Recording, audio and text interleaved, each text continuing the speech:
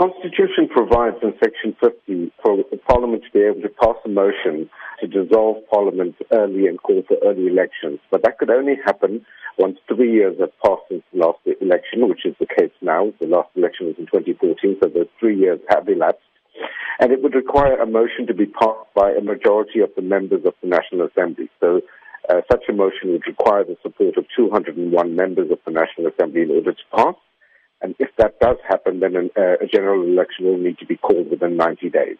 And say that does happen, that the majority of the MPs do vote to dissolve the parliament. What does it mean in the interim? Because the country does need to be governed even in the build-up to those 90 days.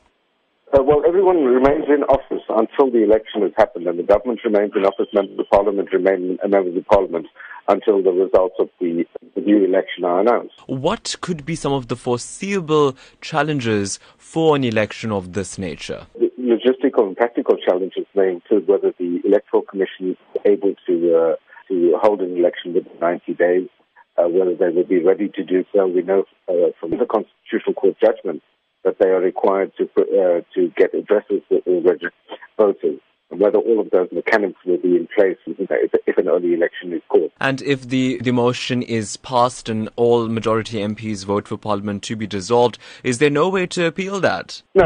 Parliament is empowered to take that decision because the Constitution provides for it. So once it's taken that decision is final. And taking into account the various attempts of a vote of no confidence failing in Parliament against the President, meaning that the majority of Parliament is not voting with the opposition, one could say.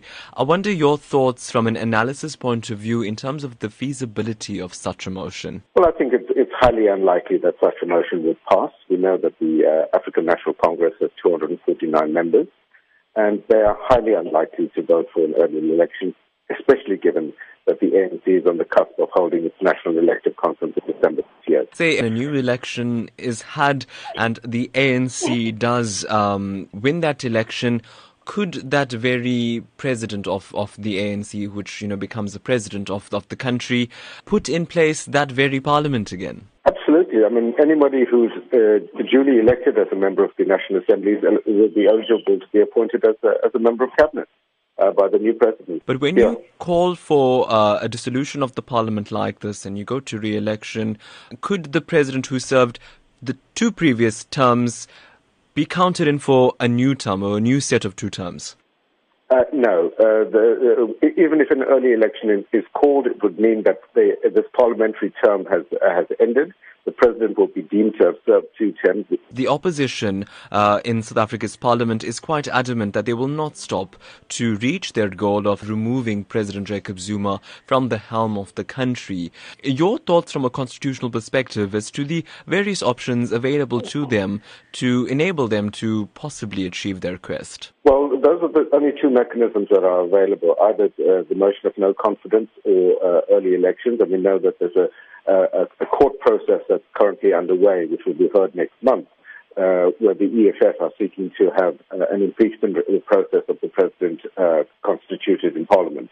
So that would be another way of removing the president. But they all involve parliamentary processes, and in the case of an impeachment, would require a 2/3 majority of the National Assembly in order to vote the president out of office.